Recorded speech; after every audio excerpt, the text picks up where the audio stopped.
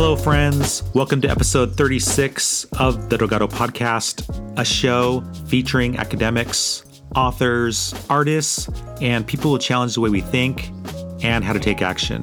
In this season, we've been looking at the ways that our cultural viewpoints, our spiritual traditions, and personal experiences impact our view of the Bible. Today, we're honored to learn from Dr. Anthony Avini about the development of creation myths and how various cultures around the world have attempted to explain our origins. He also talks about his awesome new book entitled Creation Stories: Landscapes and the Human Imagination, which is published by Yale University Press. In this episode, Dr. Avini shares ways ancient cultures use natural landscapes and myth formation, and how natural surroundings and animal life impacted origin stories. He shares ways these creation stories have evolved over time in different regions, and ways for us to see truth in myth. He also spent some time talking about various creation stories, including Chinese, Egyptian, Mayan, Navajo, and the creation accounts in Genesis. Dr. Anthony Avini is the Russell Colgate Distinguished University Professor Emeritus of Astronomy and Anthropology and Native American Studies at Colgate University. He helped found and develop the field of archaeoastronomy. You can get notes from today's podcast and watch the video clips at mikedelgado.org. Here's our conversation. Well, Dr. Avini, I want to thank you so much for being on the podcast. And I wanted to start by asking you a little bit about what got you going on being really interested and fascinated about how ancient cultures have explained our origin stories. Yeah. Well, that's a long story, Mike, but let me make it brief. I'm an astrophysicist. I was trained in astronomy and taught astronomy in a university. But at a very early age, I took a trip to Mexico with some students, and I became fascinated with the ancient Maya. And as a scientist, we're looking at people who were able to predict the movement of the planet Venus and calculate eclipses to within minutes. And the question for me is, how did anybody without technology, without telescopes, without computers, with only sticks and ropes, achieve such incredible accuracy? Because science is all about the acquisition and expression of precise knowledge, isn't it? So how do you get precise knowledge if you don't have technology? Well, I learned over the years that one of the answers to that question is repetition, repetition, repetition. They just made observations every day. They time averaged over years. I got drawn more and more into other cultures of the world and what their science is like, how they acquire precise knowledge. And then, of course, the why question. Why did they do that?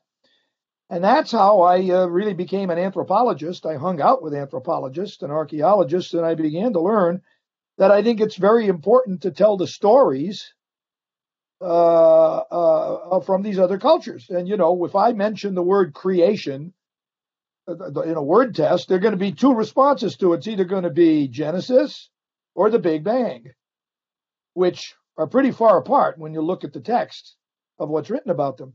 But there are a host of stories of creation in between. And that's how I got interested. But I got pushed into this project to write the book Creation Stories, and its predecessor, Star Stories, published last year by, of all people, the editor of Yale University Press, science and technology editor, who said to me, you know, Tony, we don't have hardly any books. We have hardly any books that talk about creation stories and the sky and nature and the understanding of nature in cultures other than our own.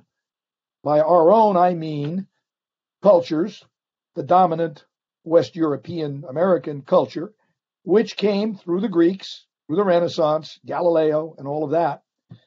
And we have our explanation in the Big Bang. That's our explanation, our story. Pretty interesting story, kind of a shocking story. And then, of course, alongside of that, there's the Genesis story, which is adhered to by many Christians and other people, you know, with the people who are into Western religion. But nobody tells the other stories. And so the editor said, why don't you do it? And I said, okay, and I did it. And so these are the stories. Well, you did a fantastic job. So when Yale University Press contacts you to do this book, and you do a tremendous amount of research to write about all these different stories, all these different perspectives, I love how you categorized the stories by like using natural environments as the categories. Can you talk about that thought process and how you wanted to organize everything? Yeah, it's a good question, Mike. I suppose as an astronomer, I'm always looking at the environment, of course, and where do I look? I look up. Little did I realize before I began to understand some of these other cultures that the domain around us isn't divided into the earth underneath us, geology, the air around us, meteorology, and oceanography, the water, and then, of course, astronomy, the sky above us. It is one landscape. As the Popol Vuh, the story of Maya creation, which I entail in this book, says, this is all the sky earth. We speak of the creator of all the sky earth. So imagine, Mike, looking at the horizon and that dividing line that we have between the sky and the earth, and thinking that it's not a dividing line. It's one thing. It's one holistic thing. And furthermore, we're a part of it. That's what landscape is. We are the landscape. And so I guess my training as a scientist led me to think of, well, the environment. What is the environment? Well, mountains, waterways, caves, islands, and that's how I subdivided the environment, having already talked about the sky in an entire previous book on people and constellations, star stories. So it seemed to me a logical way to do it, and as far as I know, it's not been done. So the book is about the landscapes of creation, but this is a different kind of a definition of what landscape is, not what we're used to, of course, which we would say looking out the window, the trees, background, and the house next door, and and all of that. That's not the landscape. It's not real estate. It's a lot more than real estate. Yeah, and I thought it was really interesting because as I was reading through your book, I never thought about how creation stories can be developed based on landscape, because it never really occurred to me as you started to write about like people who lived in like snowy regions are going to write about creation in a different way than those who are more tropical places like islands. Yeah, sure. I mean, for the Inuits in northern Canada in the Arctic, the creative things come out of holes in the snow. I mean, that's what the earth is.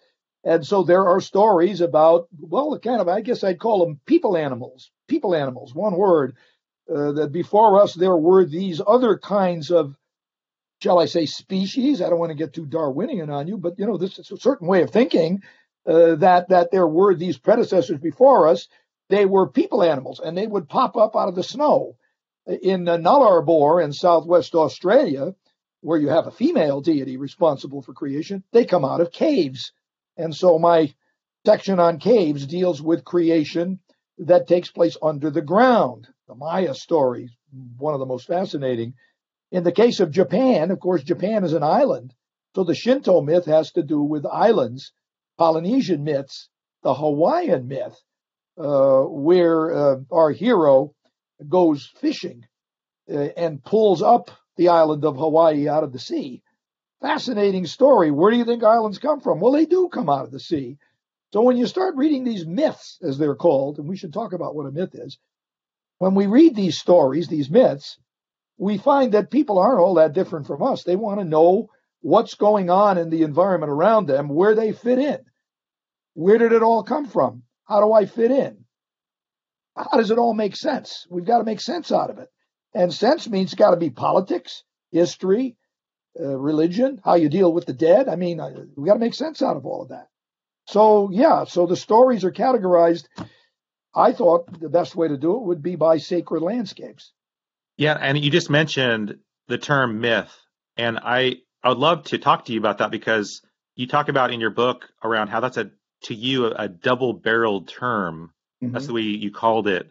You talk about how we should define myth, how you think about myth. Well, there are two definitions of that. Of course, a myth is a story. And my book is really about storytelling. That's why I opened up with a joke about storytelling. I hope you were amused by it. A lot of people don't get it. But I won't go over the joke because we don't have to analyze it. Just read page 1, your readers. Storytelling and the human imagination.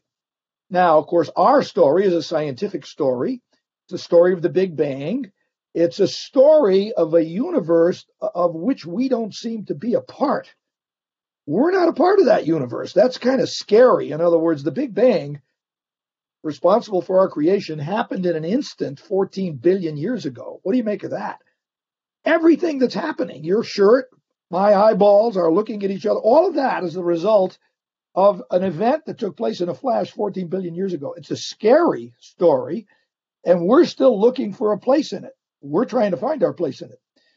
A myth is, for me, simply a story that we devise to explain our place in the universe.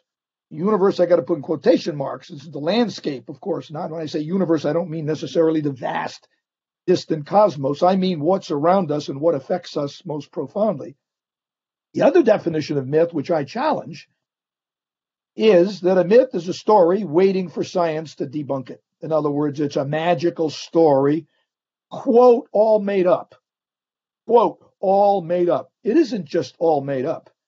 It's related, in any case, a well thought out story, a story with legs, a story that has meaning through the ages, told by a good storyteller, does do the best it can to make sense of where we are and what we're doing and how we're living and so on. So it's either a made up story waiting for science to debunk it, or a very meaningful story devised and told to explain our place in the environment, landscape. What did you find interesting and unique about these stories that give them legs, as you described? What makes them so interesting that we want to keep passing them on?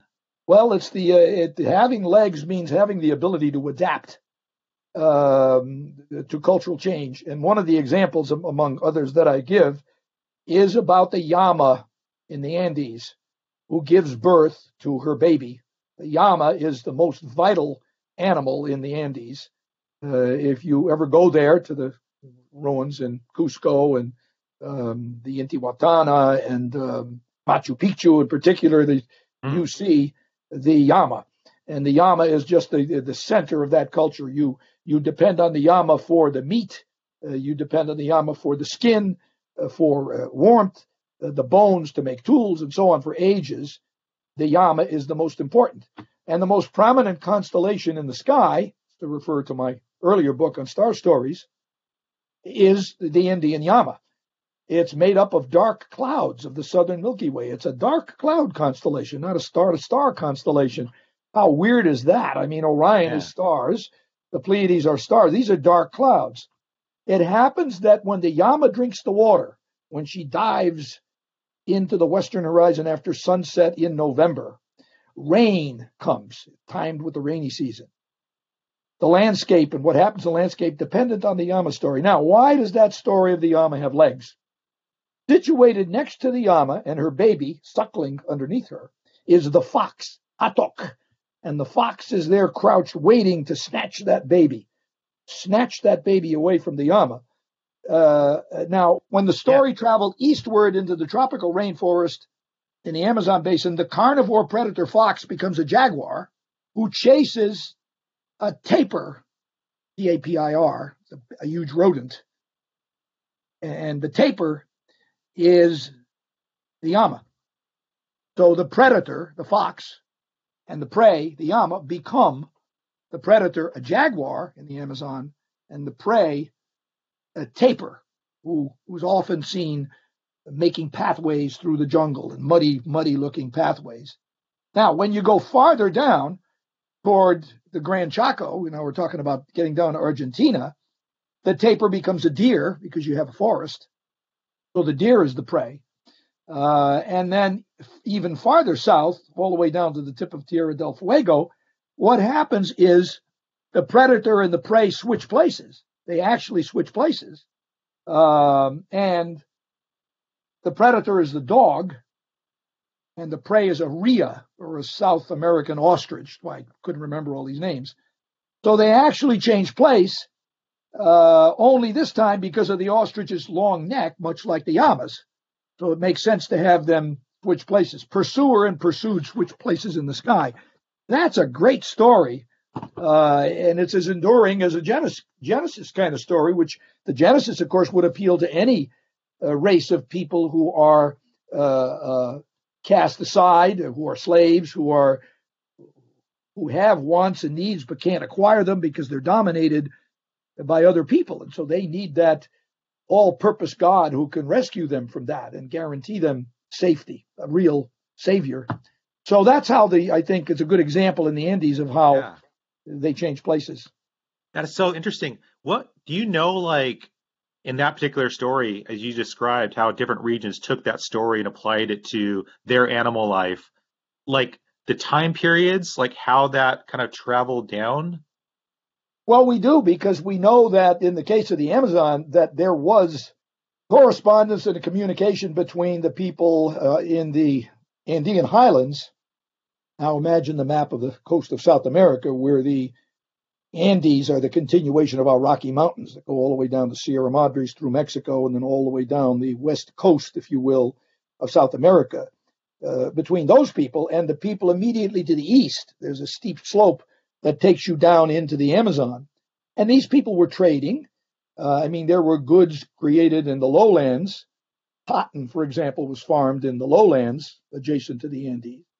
And that was transported to the highlands. So there were traders, like two guys go into a bar kind of a thing. In their spare time, they would tell these stories. We have this constellation of the llama, and there's the fox, and the fox is going to kill the llama and get the baby. And then, of course, the guy in the bar picks up the story. It's like the game of, when I tell you a story, you tell it to the next person, and he tells it to the next person. You change the story to suit the area, because somebody else might say, well, what's a llama? We don't have foxes around here. But the jaguar and the bird, they behave that way. So the stories just get told in the course of conversation. We know these stories go back a long way. The Andean llama story is well accounted for by the Spanish chroniclers who come to Peru in the 15th, 16th century. And they were recorded on knotted strings, quipu, which go back even farther. So who knows how far back those stories go. I imagine to the early millennia AD, at least, maybe even earlier, as long as llamas were the beast of burden. Wow. What are the earliest that you know of? Well, they're the Chinese creation story. If we're just talking about stories of creation now, is that your question? Yeah. We know the Chinese story of creation goes back before the current epoch. The story of the Pangu, Pangu, that I talk about, who comes along with an axe and chops open an egg, the egg of creation. And out of that egg, he chops all of the things that make mountains and river valleys and streams. And it's interesting in the case of the Chinese creation, of course, there are always these other gods and goddesses who were involved. Once Pangu sets up the earth and gets it all organized into the landscape that we know, the female deity, Nuwa, comes along and creates life, being the mother figure, and she creates plants and animals and so on. But enter Gong Gong, which is a great name. Gong Gong, you could just imagine like a bong. He bangs his head. He's the evil god who wants to destroy what the mother has created. I suppose gender disagreements there. He goes around banging his head up against all the pillars and mountains to destroy what she made. And before she can defeat him, he manages to knock down a lot of the mountains in the east side, so that if you look at China's landscape, it's tilted. The landscape of China is tilted. Now you take out a map of China and look at it. You'll see the Yangtze and the other 2 or 3 major rivers all flow from west to east, from the high mountains on the east side. Flow from west to east, the high mountains on the east side of China, all the way down to the deltas in Beijing and on the west side. Got my directions right. And so I suppose a little kid could ask Mama, how come the landscape of China is tilted? Why is it that when we go that way, we go up, we go this way, we go down? And a wonderful story to remember how the landscape is by enchanting it with these deities who have a battle and Gong Gong has knocked down the pillars, and that's why the landscape is tilted. Now, we can say those are just slow stories, that they're not truths.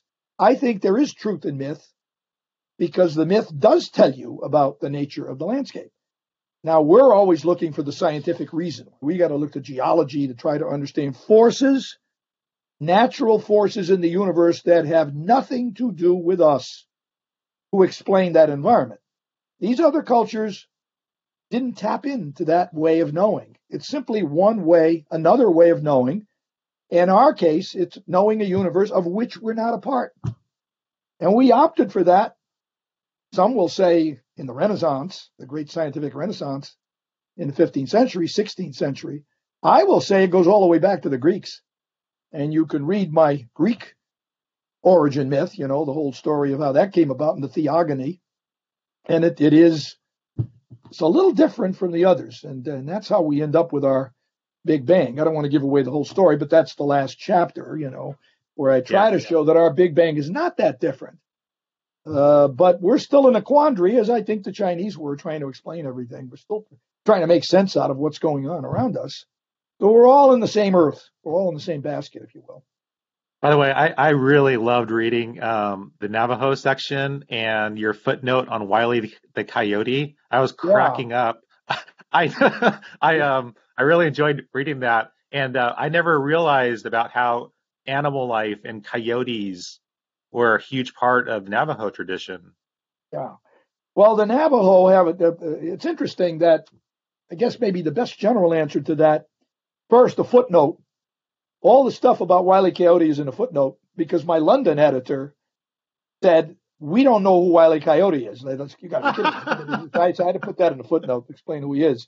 It was hilarious. But what's really interesting is that for a lot of these cultures, I think the Maya and the Tlingit from the Northwest coast, like the Navajo, to name three cultures, if you ask them, what is the epitome of the quality of a great human being? We might say strong, brave, wise, having muscles. In the case of these cultures, and especially the Navajo, it's about trickery, to be able to outsmart your opponent through trickery. And it's the coyote who does that with the Navajo. He is featured in many, many creation stories. He is the hero because of the tricks he plays on people. He's like the raven of the Tlingit. And there's a wonderful story of the raven who spends his time addling up and down the Northwest coast, Oregon, Washington, British Columbia. That would be what we call that territory today. And one of the stories I tell is that, where did fresh water come from? He's paddling his canoe in salt water. So that's a big deal. You get these two kinds of water here. You have the same problem in southern Iraq, and there's the story of the Enuma Elish, about the encounter between fresh and salt water in the Persian Gulf. Similar kind of thing. Where does it come from? And it's a wonderful story, because the raven tricks the god who harbors all the water. He keeps it all in a tank in his house. And it's up to Raven to figure out how to get the water from him, to bring it to people. So he befriends the guy who has all the water, the god who has the water, and is invited to help him keep up the house. So he does his sweet god of the fresh water. And one day he tricks him into going out into the bush to cleanse himself, because he has had an accident. And he goes out to cleanse himself, and the raven takes a bucket of urine, says, "Here, let me clean you, brother." And he pours the urine on his head. And the guy is blinded. He can't see anything, and he's sputtering around. Meanwhile, the raven goes in, taps the water, fills his belly full of all he can drink, destroys the rest. His magical belly is full enough to supply water to all the people. He leaves no water for the owner of the water, and goes off and gives the water to the people. But it's about trickery. It's about tricking him to go off into the woods because he messed himself, And you can't clean yourself here, I'll clean you. So there's a lot of shit and piss in the story, a lot of excrement, and there are all kinds of bodily fluids in these stories, but they're real. I mean, they're as real. Who would think of bodily fluids in the Big Bang? But those are real things that we think. What is all this stuff that comes out of my body? Where's all that stuff come from? And these are stories that try to deal with these rather basic questions. So I know we're up at our time. I had one last question. So as you've studied all these various myths, and you mentioned that kind of the dominant myth that we all kind of know is the creation story we see in Genesis, especially here in the West.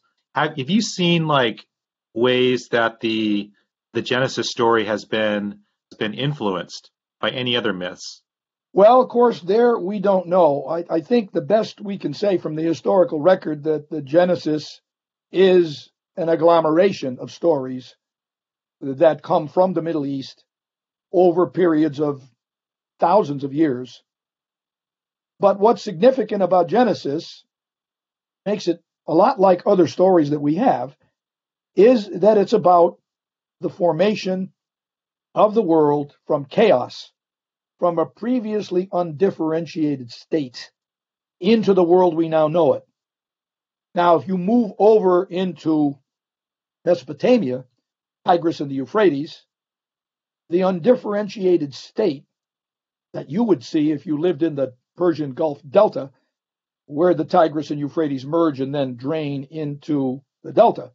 The undifferentiated state is the fog and the mist that you have where the waters meet, where the sweet water that comes down from the Zagros Mountains flows through the rivers and meets the salt water of the sea.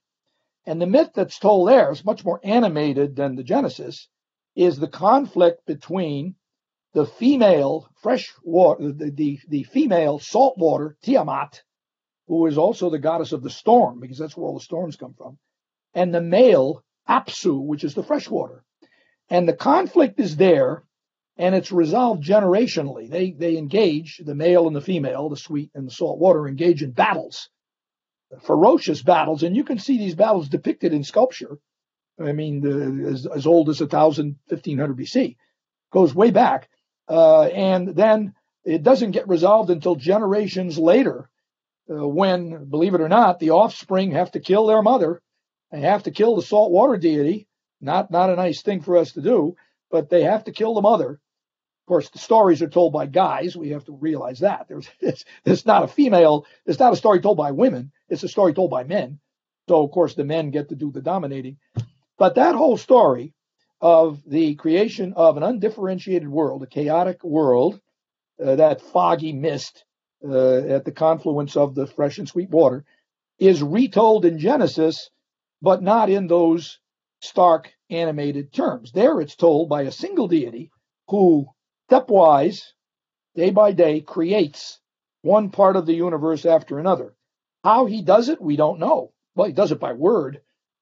He speaks, and the word creates. Very, very abstract. But the point I think that's worth making is that Genesis is one among a host of stories about creation out of some undifferentiated state. And that's where I want to try to see if I can find similarities among these stories rather than just saying they're all different. All these stories are myths, and then there's our story, which is the true story. And I think that's oversimplifying storytelling. Yeah, for sure. Do you have a favorite out of all these stories? Well, I guess the Popol Vuh, since I'm biased toward the Maya, is my favorite. The Popol Vuh is the creation of the world as we know it on the top of the world by the hero twins who are sent by a higher authority to go down into the underworld. This is under caves, and the Maya coast is riddled with cenotes, these underground wells that you may know if you've ever visited Maya ruins. Mm-hmm. They have to go into the underworld and trick the gods of the underworld so they can get control and create then what's above land. And they do it by auto-sacrifice. That doesn't mean sacrificing your car. It means sacrificing yourself. They put on a show for these underworld gods. It's so beautifully depicted in ceramic art, beautiful Maya ceramic art. almost like wow. cartoons. And they trick these underworld deities by sacrificing a dog and bringing it back to life. The underworld deities can't believe it. How do you do that? And then finally, one of the brothers says, well, wait till you see this one. He takes his twin brother, lays him on a stone slab, and cuts his heart out and kills his brother. And then, in a flash, he brings his brother back to life. His brother back to life. He has the power to do that. And this is where the underworld gods say, that's amazing. Do it to us. Do it to us. Because we can't imagine a greater thrill than being killed and brought back to life. Well, you know what happens. They, twins, very slyly omit step number 2. They sacrifice the underworld gods, actually the chief of the underworld gods, and don't bring him back to life. And that ends up with the collapse of the underworld gods. They can't deal with it anymore. They're banished into the caverns of Yucatan. And then the twins go up to the surface of the earth, waiting for the dawn, because we've got to get all this done before the sun rises and time begins. And they create the environment. They create the water and the caves and all the other things so that when they create people, they'll have a place to live. And the last task is to create the maize people, as they call them, who is us. They create them and make them out of corn. That's where humans come from. You are what you eat. And that's, of course, corn. If you've ever had a really good tortilla, not the flour kind, you know that is the staple of Central America. And so it's a beautiful story. The tortilla people created after the hero twins trick the gods of the underworld by killing them and not bringing them back to life. What a great story. Yeah, that's awesome. I love these stories of trickery. Those are so much fun. Oh, yeah, we don't think of trickery. We think of trickery as being maybe a dishonest, don't we, in our culture? Yeah. Oh, he tricked me. They tricked us into the election. It was trickery that they indulged in. Well, trickery is a laudable human trait. More important, that's the hero. That's what heroism is in that culture. It's about trickery. And it's interesting how you've got a raven over here and a coyote over there, and then you got hero twins down there. And I don't know. Did that all diffuse from one great storyteller who lived 5,000 years ago? Maybe. Yeah. And I think about in the Genesis story, the serpent kind of tricks Eve. I don't know. Is there trickery there? Yeah, he does. Evil, but he's evil, isn't he? Huh? An evil serpent who does that. And from there comes, of course, and this is a big debatable point in anthropology. Is that where the fear of snakes comes from, or is a fear of snakes a natural thing? Is it a cultural universal? I don't know the answer to that question, but he's a trickery. He's a trickster snake, but a bad guy, not a good guy. Yeah. Well, Dr. Ravini, I want to thank you so much for your time, for sharing your brand new book, which is just filled with so many great stories. If you were talking to kids, like, what would be a good story to tell a child during bedtime? Well, you don't want to scare them to death. I wouldn't tell them a story about. I don't know if I'd tell them the story about suicide, but I don't know. I kind of like the story about the story that comes from Egypt about the Nile. It answers the obvious questions. Daddy, where did the pyramids come from? Well, they came from Benben, and the Benbens are the little silt piles. This would be nice told to a kid who maybe lives near the shore or near a waterway. You see all those little piles of mud. They grow up to be pyramids, but it's the deity who was responsible for making that change, and he has to pass through the underworld at night. So as you're going to bed at night saying your prayers or not, you can think about the God in the West who wants to prevent the sun, wants to keep that sun god from riding his chariot down into the West so he can come back up in the East in the morning. And he indulges in all kinds of activities, but he never succeeds because the sun rises the next day. Yeah, I mean, it's not a humorous plot, but I think tricksters, the trickster stories involving the raven, and there are many of them in the book, are kind of fun, as are the coyote stories.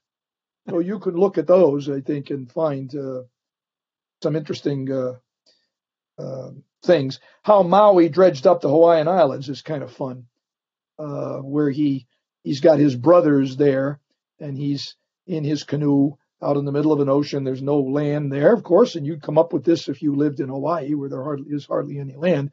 And his brothers are in the story, and he fishes up a beautiful maiden, kind of like a mermaid, and she's sitting in the back of the boat, and the brothers are gawking at her. Wow, she's cool.